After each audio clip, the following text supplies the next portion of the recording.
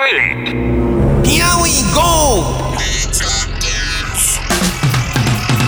Here it comes. Yeah, we talk games. Full of bullshit and energy. Our focus always rambles off topic, But we keep the format anyway. TT Schmookins, the robot sex bot. Stinky stink so bad he smells. We take turns choosing the games that we review. Even Mario's Hotel. Come on, characters, nobody likes you. Let desire fuel your confidence. Are you ready for our Game Weekly? Come on, we talking go! And we will go. Welcome to We Talk Games, everybody. This is Arcade Weekly, our Arcade Weekly review show, where we review games from the Arcade Weekly with the We Talk Games Arcade Weekly show. I am Wiggly, your host, and today we're doing a little something special that Stinky the Game Master is forcing us to do. We're going to do our own We Talk Games version of What's My Line? Very popular with the kids there, Stinky. Hey, wait, you always talking about, soupy sales and everybody. Okay, well, we'll give it a try. Today, we're going to have another video game industry co-host. Time now for everybody's favorite guessing game, What's My Line? In the studio, of course, Stinky, the Game Master, and also some other people on the panel of What's My Line today, and they're going to try to guess who our celebrity guest is or what he does. Who now invite you to play What's My Line?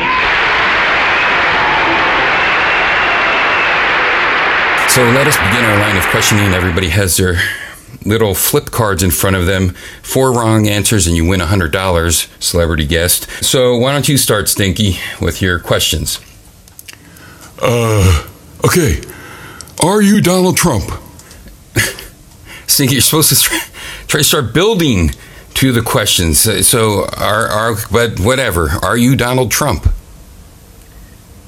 I am not Donald Trump. Very good. Next up is Titty Carlisle.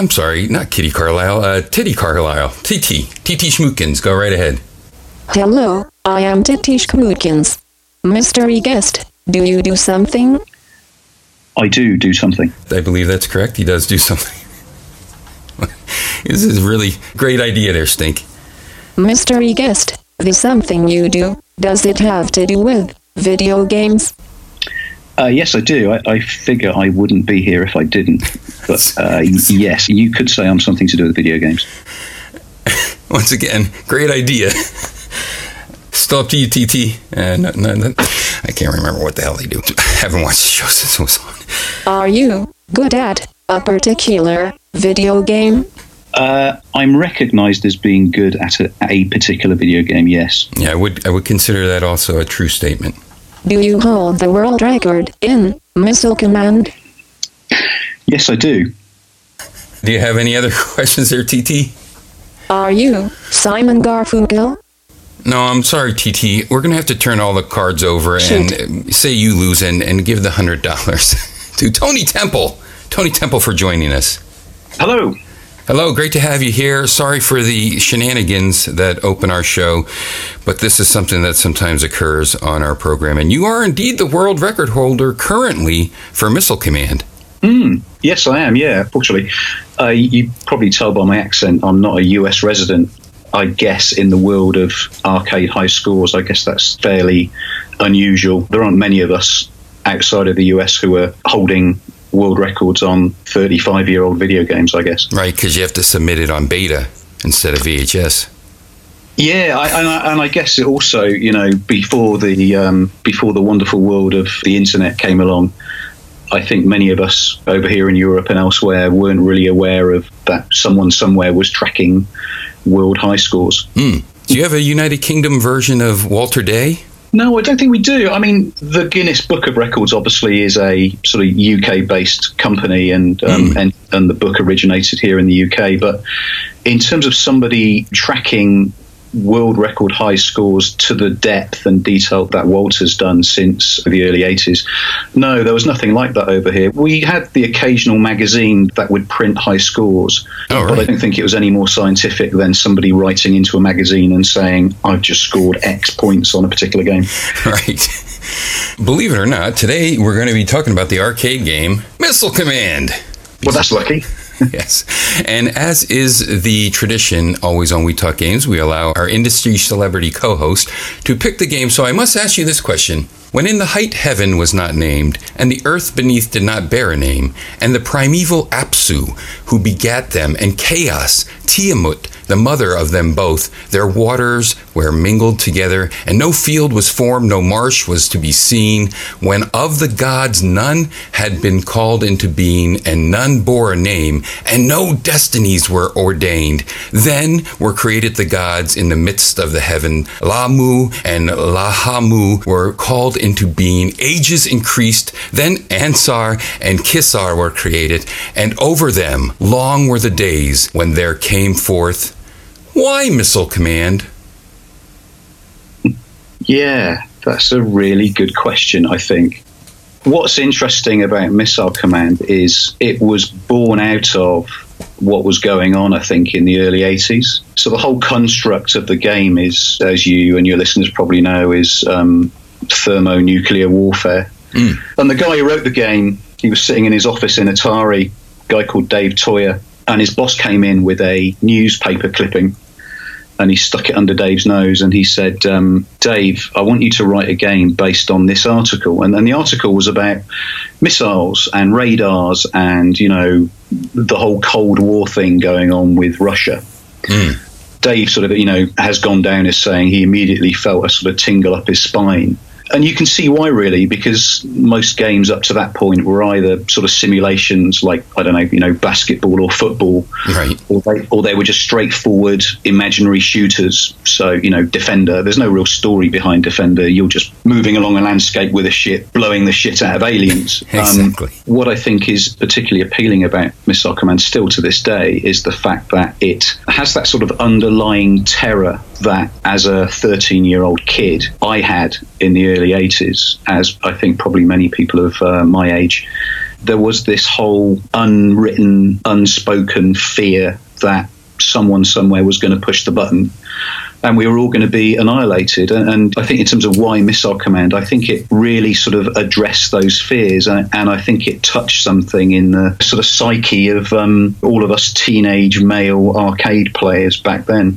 There is something about Missile Command that is different to the other popular arcade games of the day. You know, it wasn't a Centipede.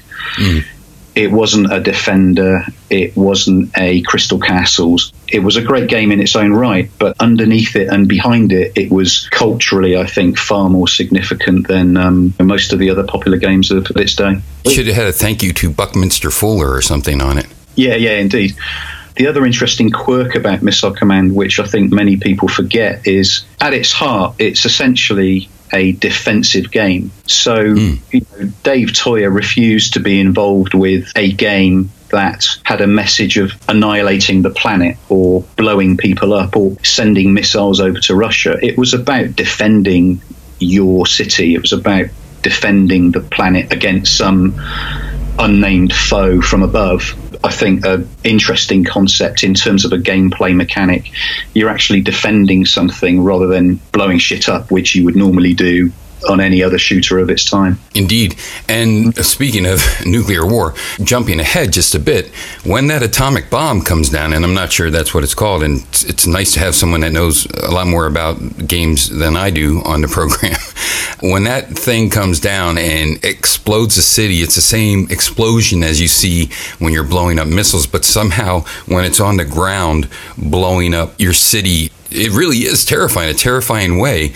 It does give you a little bit of chills. Oh, for sure. And as a 13-year-old kid, sitting there playing the game and having sweaty palms and the adrenaline pumping, I was saving the world, you know. In my mind, I was that guy, and I had my right hand on the trackball and my 3 buttons on my fire buttons on the left-hand side of the control panel. And I wasn't trying to get a frog across the road. I wasn't trundling along in a spaceship blowing up galaxies. I was saving the world. And when the game was designed, it was originally going to be called Armageddon. One of the features of the game which was pulled from it, in the original code, they were going to give the operator the ability to locate the cities and actually name them. Oh.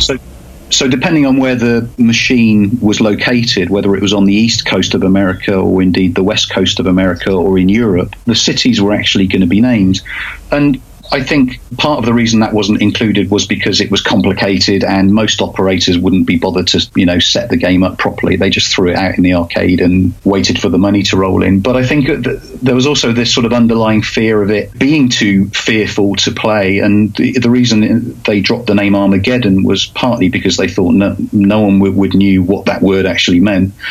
But also because it was, it was too scary. There was a bit of sort of mind games going on there. So a lot of that sort of additional fear-inducing content was actually removed from the game to make it what it is now. If it was more funny, like Battle from Mars or something, then that would be okay. But there's nothing funny about the title. Well, no, indeed. And I think it's one of those games where your mind fills in the blanks. Yeah, it has to. So we're talking about saving the world. I mean, if you bought a game today on the PlayStation 4, which, backstory was saving the world, it would have high-end CGI graphics. There would be 60 frames per second. You'd have a VR headset on. Consumers today want to be immersed in these games. But because of the technological limitations, I think to be able to write a game like Missile Command and to induce that level of panic and fear in players and adrenaline and the genuine belief that they're doing something worthy, like saving the planet, or at some point in the game having to sacrifice one of their cities because you've got 2 missiles coming down and only one missile to take one of those missiles out. Which one are you going to choose? You have to sacrifice a planet. To sort of build all those emotions, I think, in a player in a code which you could probably fit on a floppy disk, I think was a remarkable achievement. And I think a lot of these guys who wrote these games back in the early 80s, deserve an enormous amount of praise, because I just don't think people can do it today. I get you. Yeah, Battlezone was also released by Atari that year, and that's a tank game where you're first-person perspective, and I think pretty much about Battlezone as well, because you have a very large collection that people even borrow from or use in their own things, and of course you are the arcade blogger.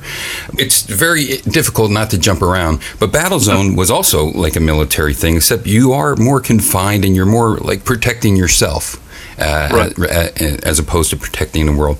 Let me just set up the game for all of the people that are 3 and 5 years old and babies that listen to the show who don't know what Missile Command is like. You have a ball and, according to Atari, 3 switches. So there are 3 buttons that correspond to 3 missile launching bases on the screen. It's a single screen game, and the ball will move a reticle around the screen, and there are missiles coming from above that will sometimes branch into multiple missiles, or scuds, I guess you could call them in modern terminology.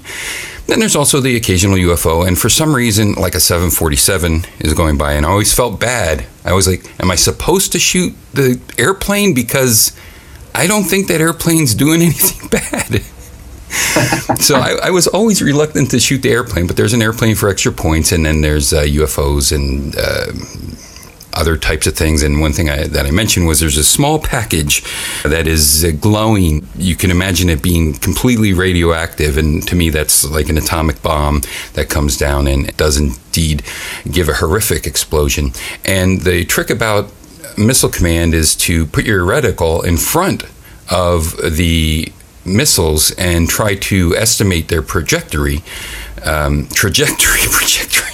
Yeah, well, they project to their trajectory, so that the explosion of your missile makes a larger circular explosion, and then the missiles are stopped from exploding your city, and you have 6 cities. And once your cities are all destroyed, then it's game over for you.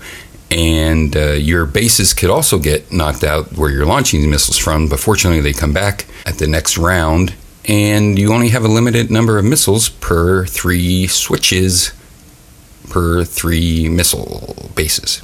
That's it, right? Yeah, pretty much. It's you're defending a coastline along the bottom of the screen, and in very simple terms, there are missiles coming down from the top of the screen, and your job is to stop them from blowing everything up at the bottom of the screen, and you have to intercept those missiles with your own missiles, essentially.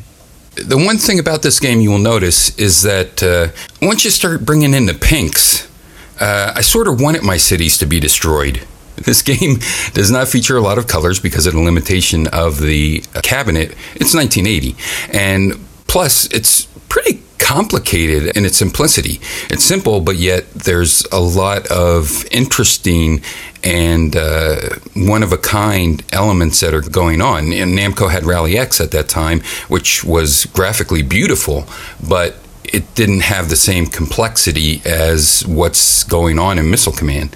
What else did we get that year? Star Castle, Space Panic, and the Deco cassette system came out by Data East, which I'm a big fan of the Deco cassette system. Okay. And of course Pac-Man, which we had Pac Month, and now we have Nothing Month, which is good. So then we can have special industry co-hosts on. Tony, one thing I don't know is, does Missile Command have a pattern? I was always interested in that.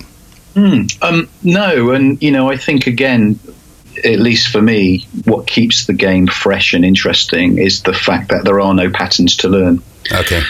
Every game is different. The missiles don't follow the same path. It's completely randomly generated. There's a pattern in that there are wave after wave, so everything resets at the end of a particular wave. But when you're playing the individual waves, you are presented with a scenario and you have to deal with it.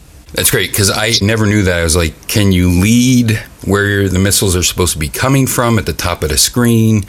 No. Yeah, and that's really great. Yeah, it's all about anticipation. And, I think it plays into that Atari mantra, which is it's a game that's very simple to learn, but very, very difficult to master. Indeed. On our show, we call that a pure arcade game, even though other games are obviously arcade games. This is a pure arcade game where you don't mind starting over from the beginning. It has something that hooks you in, you understand it, but it remains fresh no matter how many times you play it. I mean, you might play it 10 times and you're like, okay, that's enough of this for now, but you'll later come back to it. So that's, absolutely. Yeah.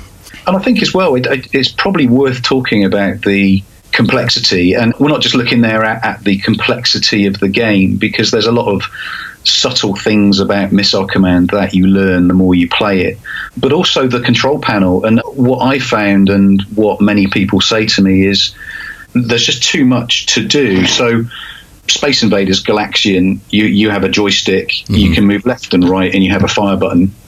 Or Donkey Kong, you have left, right, and a jump button. It's sort of fairly easy to work out what's going on. Whereas Missile Command, I think especially with the trackball, what the trackball represents is a very early analog controller. Sure. So much like a PlayStation controller now or an Xbox controller, you have the analog thumbsticks where you can apply different speeds by the further you move the analog controller with your thumb, and you can look around faster, or you can spin around quickly. And the trackball, very similar to a mouse on a PC. Mm-hmm. The faster you move it, the faster your cursor will move around on the screen, and that's essentially what Missile Command is all about.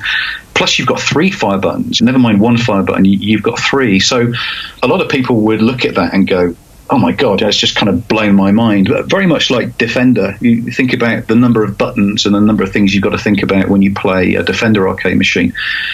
I think that added complexity, I think, is well sort of threw in the whole sort of added to the sense of panic when you're playing the game.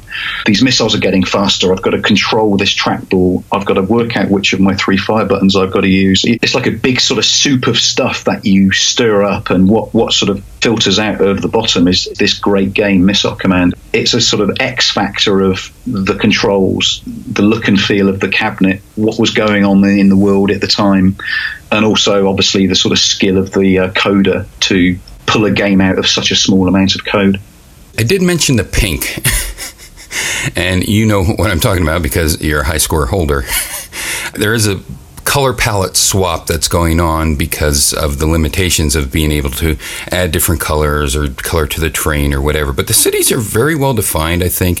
I think everything's very well defined on the screen. But what will happen is every level, to distinguish it from the previous, the colors of the towns, the colors of the sky, the colors of the ground, and the colors of the plane, they'll all swap colors. And at some points, you get the most egregious disco color combinations that are so offensive.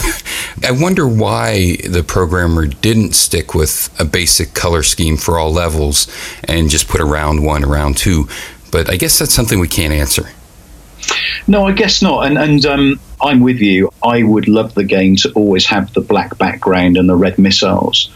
And it would be about 10 screens of essentially a black background.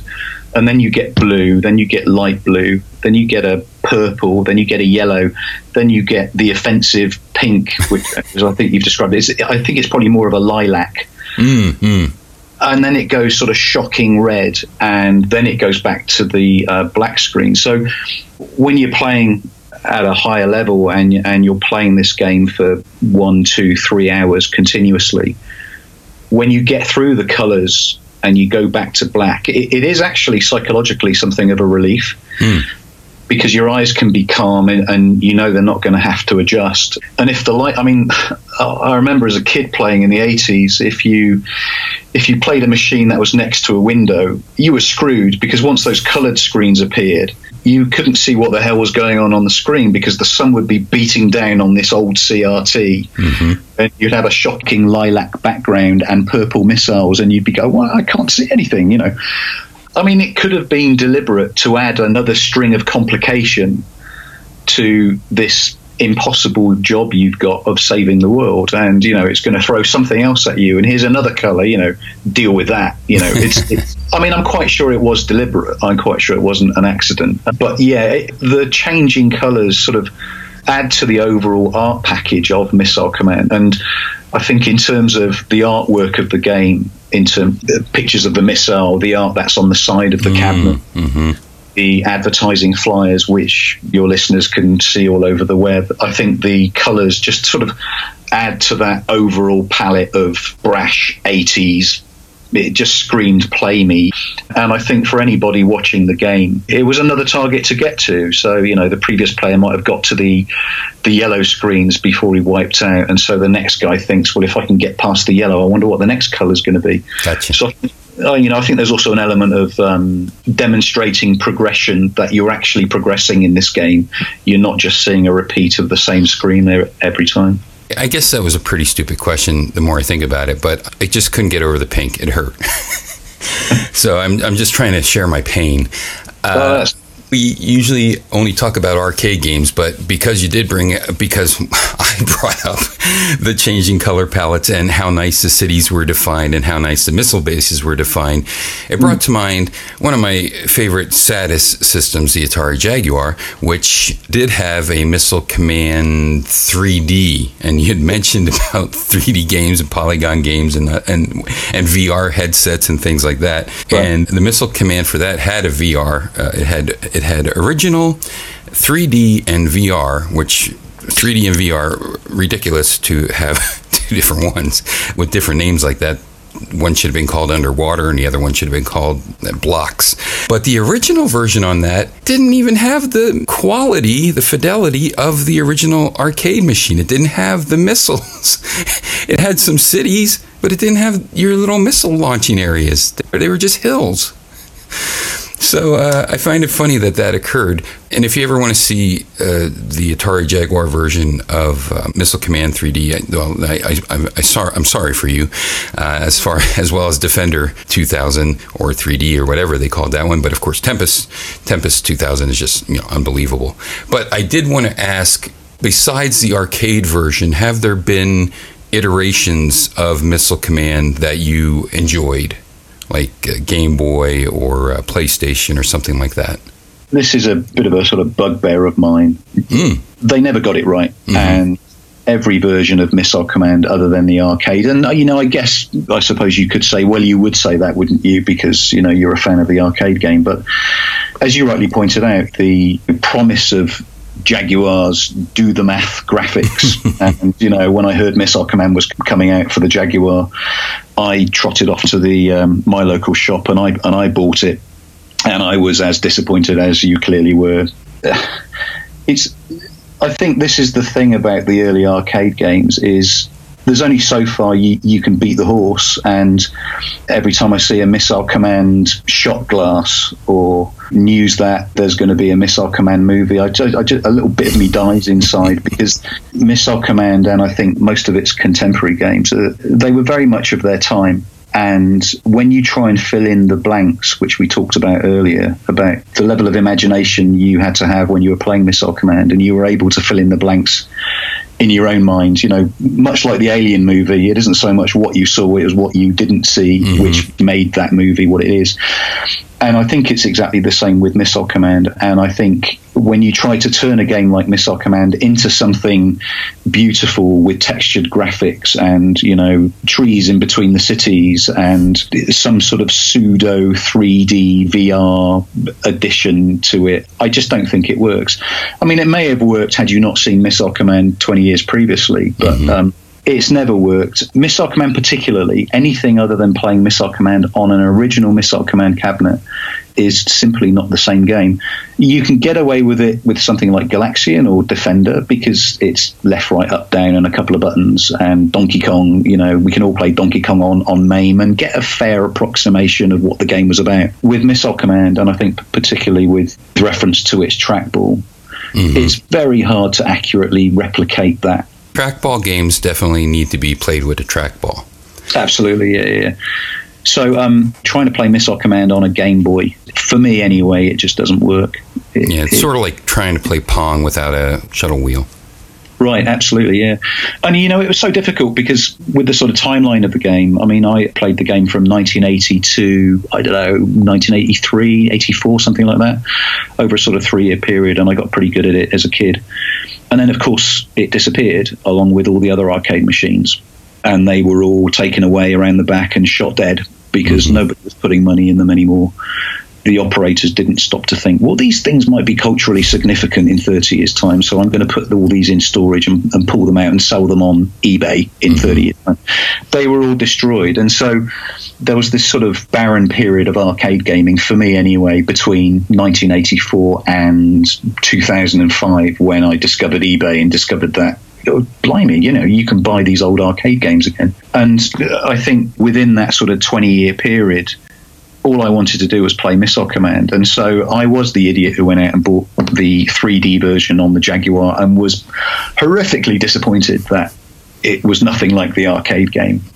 It was an interesting time because I really wanted to play Missile Command, but there were just no machines around, and the console versions of them, for me anyway, just didn't cut the mustard.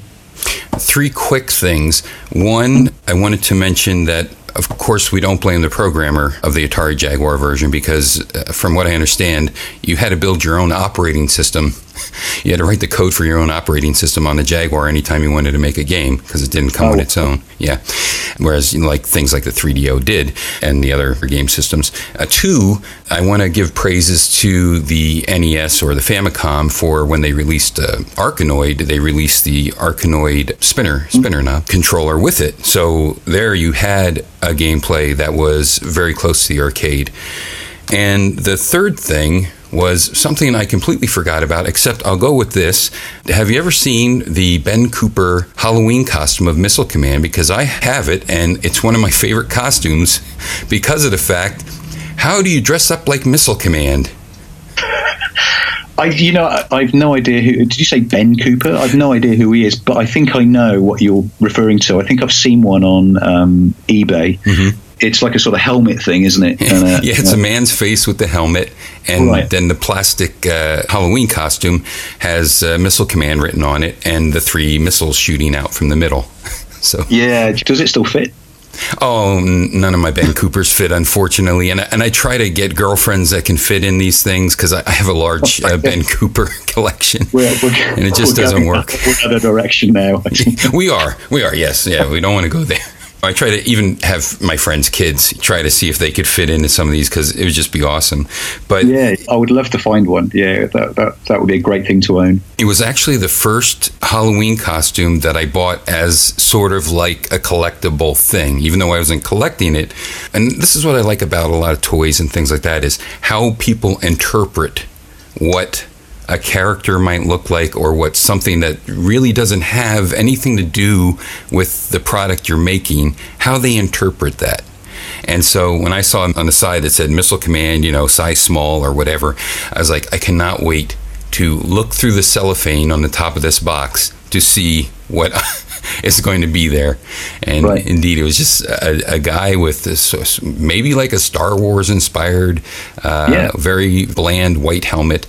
The saddest thing about Ben Coopers, and I'll tell you this, is that most of us in America in the early 70s, late 60s, we wore Ben Cooper costumes. And they were, the terrible ones with the holes in the eyeballs and the rubber band on the back of the mask and things like that. But we always felt so sorry for the poor kid that had to wear the Ben Cooper poncho. They would make a poncho that would have like a picture of Darth Vader on the poncho. Right. And it's made out of plastic. And then you would just wear like a Halloween masquerade mask, like the Lone Ranger type of mask. And that's all you would have with a picture on your rain poncho. And, it was only like $1 less. But it was always for that poor kid that his parents wouldn't spend that extra $1 for the Bionic Man with his glowing eye and things like this. Yeah. What started you into collecting these arcade systems? I guess it all started with Missile Command. I mean, I had this sort of distant memory of playing Missile Command when I was a kid. And then, as I mentioned earlier, they all disappeared. Mm-hmm. It was early 2000s when the internet really sort of started becoming part of our lives. And obviously, like everyone else, I discovered eBay. And, lo and behold, people were selling old arcade machines. And I thought to myself, I wonder if I could find a Missile Command. And sure enough, I did. And as anybody who collects arcade machines or repairs them will tell you, one is never enough. Mm-hmm. And then it becomes 2, and then it becomes 3, and then they invade your house, and then your wife falls out with you, and then you start filling up the garage and the shed, and then you think, I really need a separate room for my arcade cabinet. So I'm not too bad. My total collection at the moment is 9. Some of those are in the garage in a state of disrepair, but I'm fortunate enough to have a dedicated arcade room now up in the loft. Do you guys say loft or do you say eaves? I don't know. But right up in the sort of top of the house in the roof. So they're out of the way. They're no longer in the lounge. My wife is no longer hoovering around them with the vacuum cleaner. And I'm sort of back in her good books now because, when we have guests around, you no longer have to throw a blanket over the arcade machines in the corner. You can just close the door and they're gone and no one needs to see them.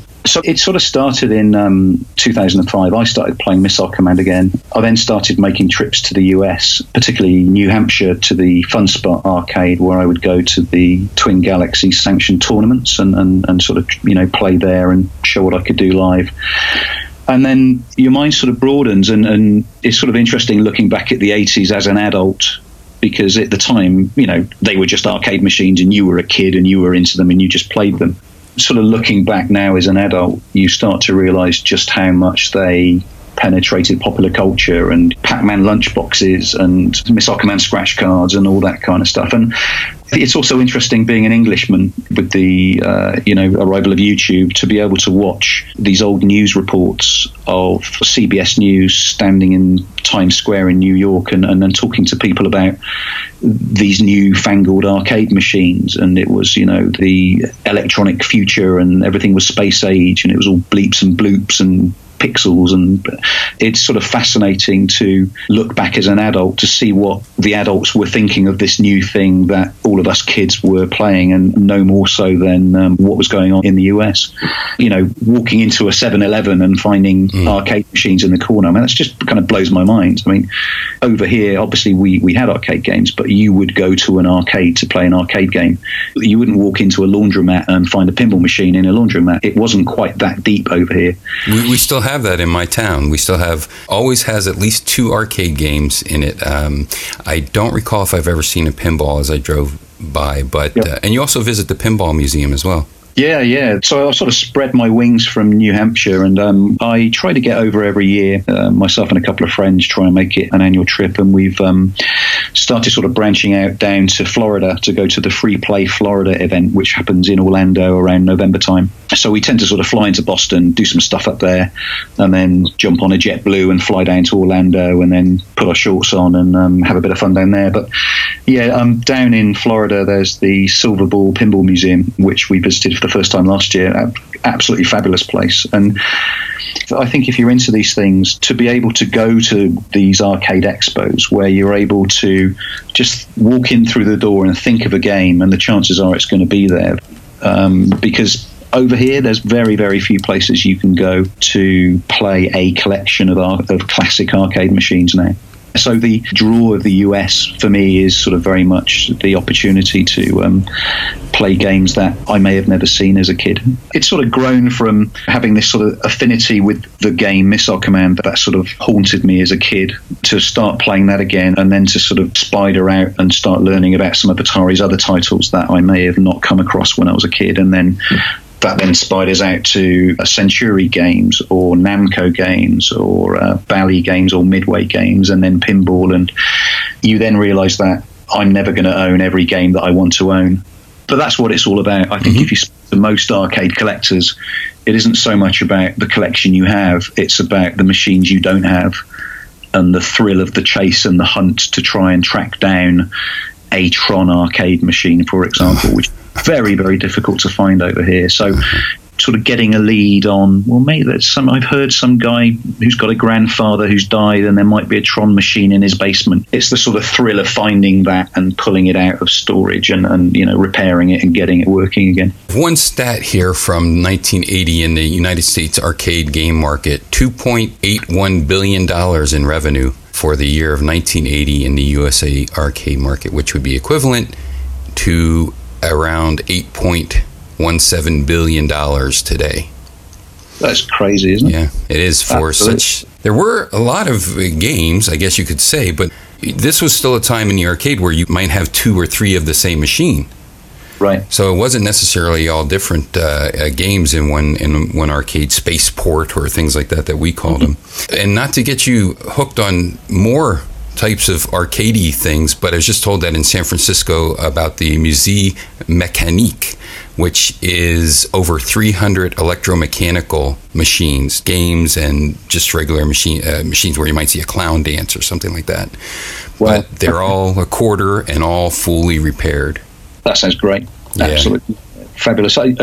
West Coast I've yet to experience, but there's a lot going on in LA and California, and obviously being the home of Atari, we've definitely got plans to get over to that side of your country one day.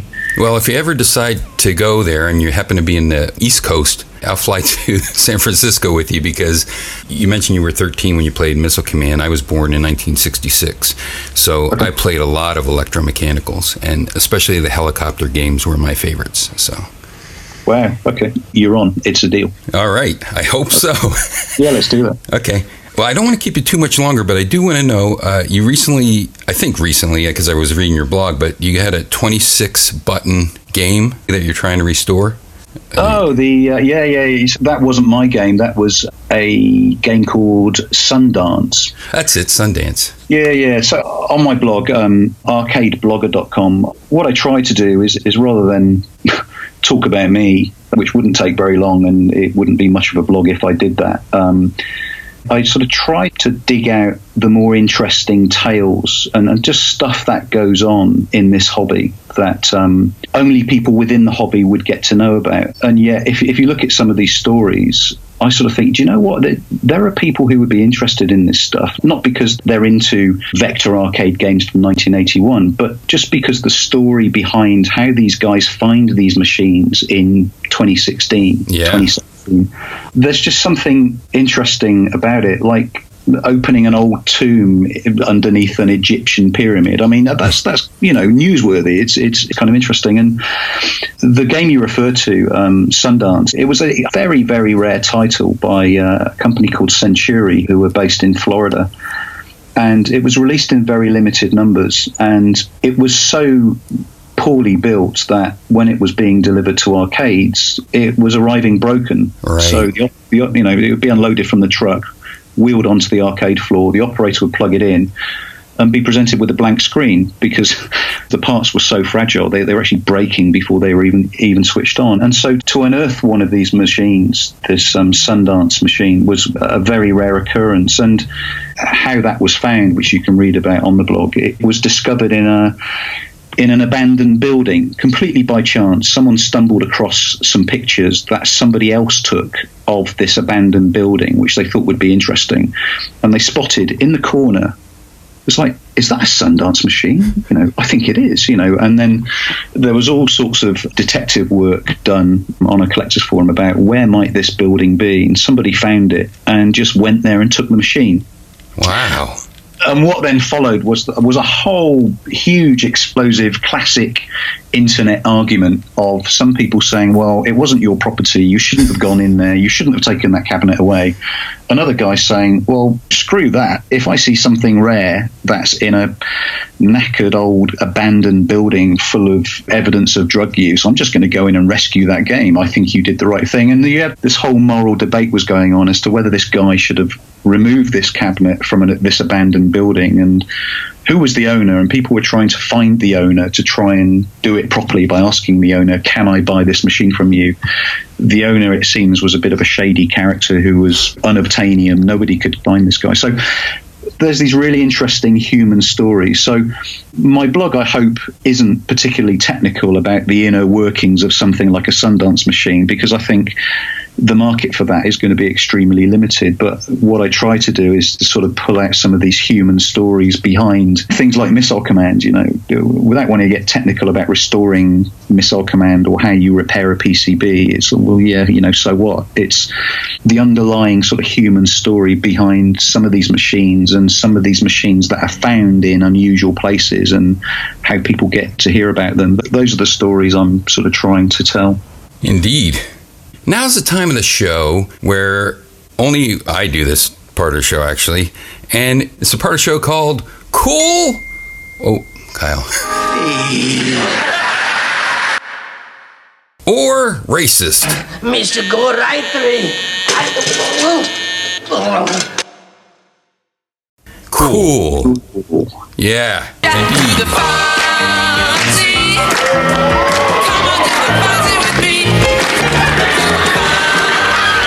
By the way, there are incorrect answers to this. There's right and wrong answers, and this game is cool.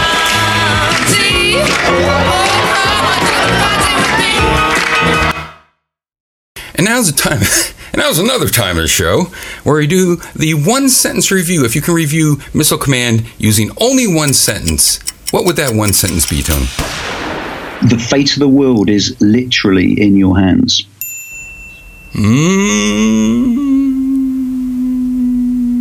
Very good, very good. That would be my one-sentence review.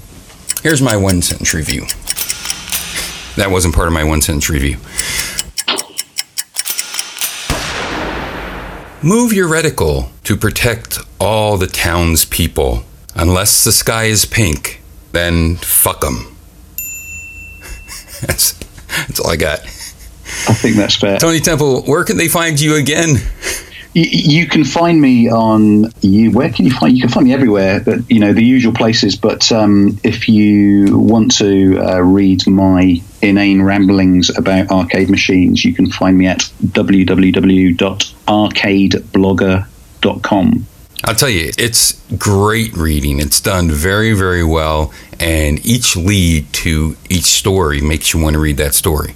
And I'm not just saying that because you're on the show. I say it behind your back, too. You also have, of course, the Twitter, and you do a lot of things on YouTube, I guess. What type of videos are on YouTube? I am very happy to correct you and say I have yet to enter the wonderful world of YouTube.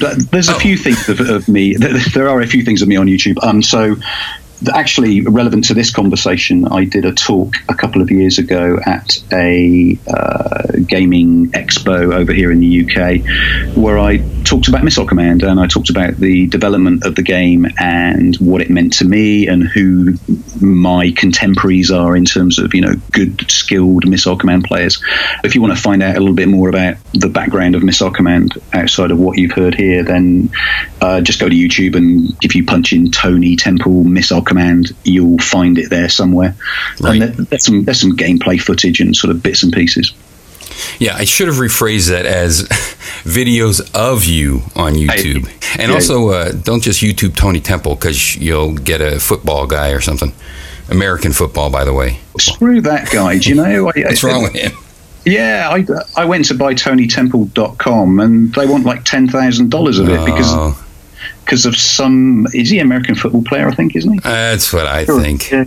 Tony Temple, the American football player. American football, where you use your foot once. Right, absolutely, yeah. If I'd have owned that domain, I'd be worth a few pounds now, wouldn't I? You would. Sell. But I don't, sadly, so... Well, thank you so very much for being our arcade industry co-host. It's been a delight talking with you. Getting all serious, where I'm normally completely goofy, about the reality of what can be said through the use of a video game, because I think we don't explore that enough. We always talk about the artistry of video games, but we really don't talk about a lot of meaning coming through. Well, we did on one of our titles that sort of had you escaping from Russia. Being evicted from Russia, that's what it was. But it was very subtle in its presentation. But yeah, we never really talk about the deeper meanings that could be put across through video games. So this was a very interesting interview. Really appreciate it. Thank you, and I'm delighted I was able to tame the craziness of your podcast. You did what Kyle could not do. Kyle always tries to wrangle me in, and you have successfully done that. Yes. Well, thanks for everybody for listening. I hope you like us. Bye-bye.